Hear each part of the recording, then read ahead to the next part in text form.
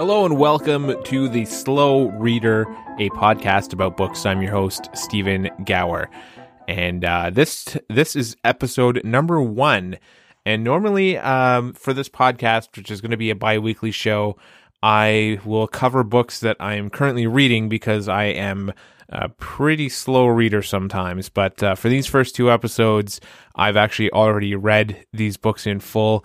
I thought it would help get full steam ahead. So the book for this episode is Thrawn Alliances by Timothy Zahn, which was originally released in 2018. There will be spoilers for this book, so if you wanted to read this first and then come back to the podcast and have a discussion with me, that is recommended because it's light spoilers, but I don't think it's worth getting it ruined if you wanted to read it first. So for me, I read this between February 2nd and February 19th, 2019, which is actually quite fast for me, but partly that was because it was a library book. And I needed to read it very quickly because I borrowed a book that was in high demand and could not renew it after a 2-week period. So actually what I ended up doing was, because I had about 100 pages left and I was going away for 2 weeks, and my due date was in that period when I went away, I couldn't finish the book in time. So I returned the hardcover book and listened to the remainder of it on the audiobook because the library actually had the audiobook available and no one had any holds on it. So the last 100 pages or so, I experienced the audiobook presentation, which was really cool. So this is a sequel to the 2017 novel Thrawn, which was an origin novel for the character Thrawn that was first introduced in Heir to the Empire, which was a 1991 novel.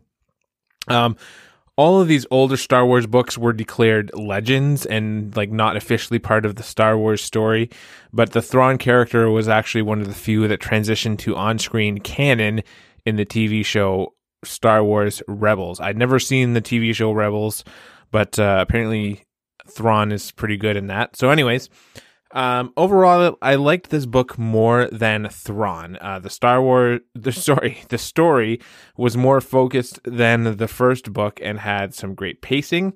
Where alliances jump between timelines, which I'll get to in a second, Thrawn progressed more in a linear fashion, and sometimes it was hard to follow because it jumped a lot in some places.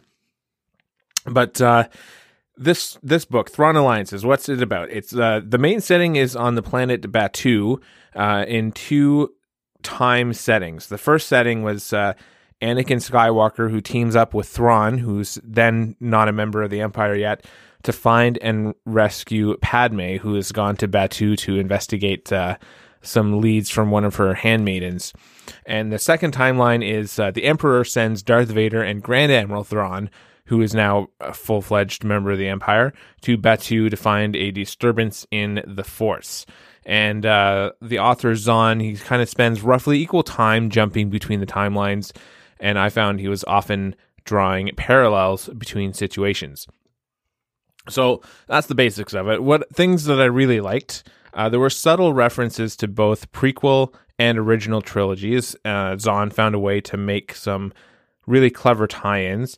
There was especially a reference that I liked that was a reference to Order 66, but I'm not going to give that one away if you haven't read it yet.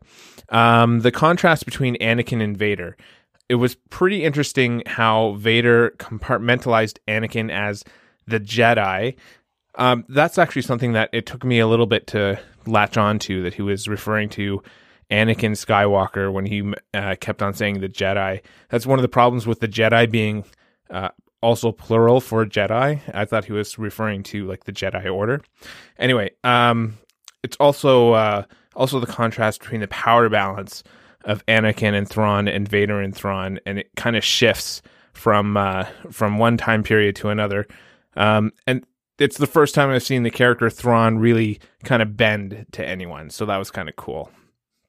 I didn't have a lot of dislikes, just that the final space battle in the present timeline of the book, it didn't really hold my attention the same way that the rest of the novel did.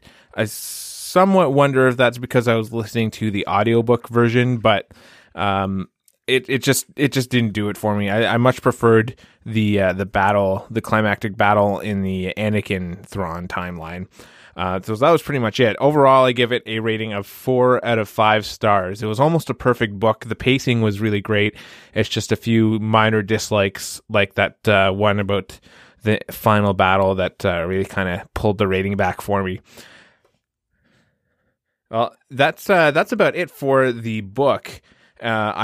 When I was writing it out, it looked a lot longer than a 5-minute discussion about it. Anyway, that's the thing about this podcast. It's going to be short. It's going to be easy to digest, and hopefully I can lengthen it a little so you get a little bit more value out of it. And some other TV shows that I'm following right now, related slightly to Star Wars, only because it's sci-fi also. Star Trek Discovery Season 2.